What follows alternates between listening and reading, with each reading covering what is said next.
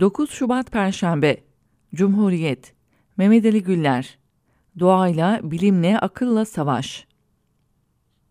Ovaya şehir kurmak, doğayla savaşmaktır. Şehri ovanın kenarında kurup ovada tarım yapmak doğayla uyumlu yaşamaktır. Peki insan neden doğaya uyum yerine doğaya savaşı tercih eder? Daha çok kazanç için. Örneğin Antalya'da böyle oldu. Domates tarlaları müteahhitlere verildi, oteller açıldı. Çünkü otel tarladan, turist domatesten kazançlıydı. Örneğin kurutulan Amik Gölü'ne havalimanı yapmak doğaya savaş açmaktır. TMOB'un orası fay hattı uyarılarına rağmen havalimanı yapmak bilimle, akılla savaşmaktır. Sonuç ortada. Havalimanı kullanılamıyor.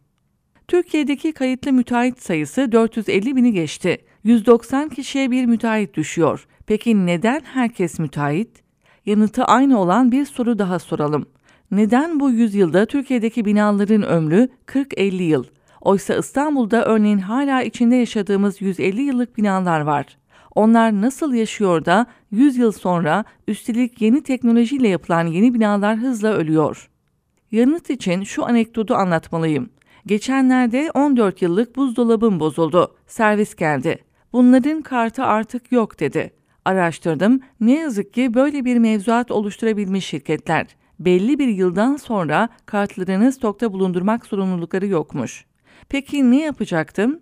Yeni buzdolabı almam gerekiyordu. Oysa aynı markanın çok eski bir modelini annem 40 yıl boyunca kullanmıştı. Ben daha teknolojik olan yeni modeli ancak 14 yıl kullanabilmiştim.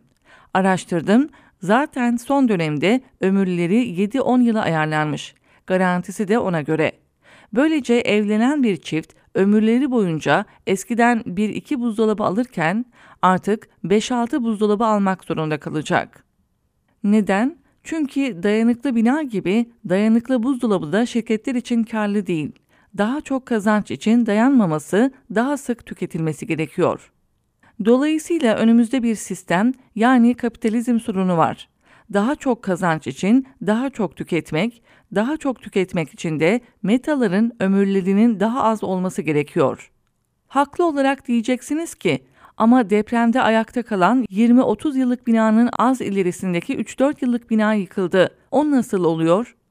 Onun yanıtı da zaten sorunlu olan bu sistemin en kötü şekilde işletiliyor olmasındadır.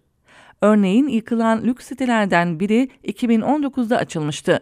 Şirket açılışı 320 santimetrelik makasla yapmış, Guinness'e başvurmuş ve haber olmuştu. Ama 4 yıllık o site bu depremde yıkıldı. Açılış makasları uzundu ama bina dayanıklılığı bakımından başka şeyler kısaydı demek ki. Ve anlaşılan o gün açılışa katılan vali yardımcısından iktidar partisi milletvekillerine ve muhalefet partisi belediye başkanlarına kadar herkes olması gereken bina şartlarına değil 3 metreden uzun makasa bakmıştı.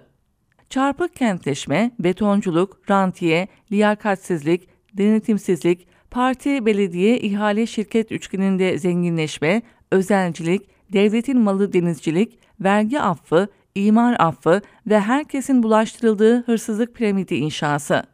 Felaketlerde iktidarların sloganıdır. Gün birlik, beraberlik günüdür. Siyaset yapılmasın. Oysa o felakete nasıl gelindiğinden, neden önlem alınmadığından, felaket sonrasında neler yapılması gerektiğine dair her konu siyasetin konusudur. Siyasetsizlik önerisi, siyasetçilerin kötü siyasetlerini halktan gizlemesinin örtüsüdür.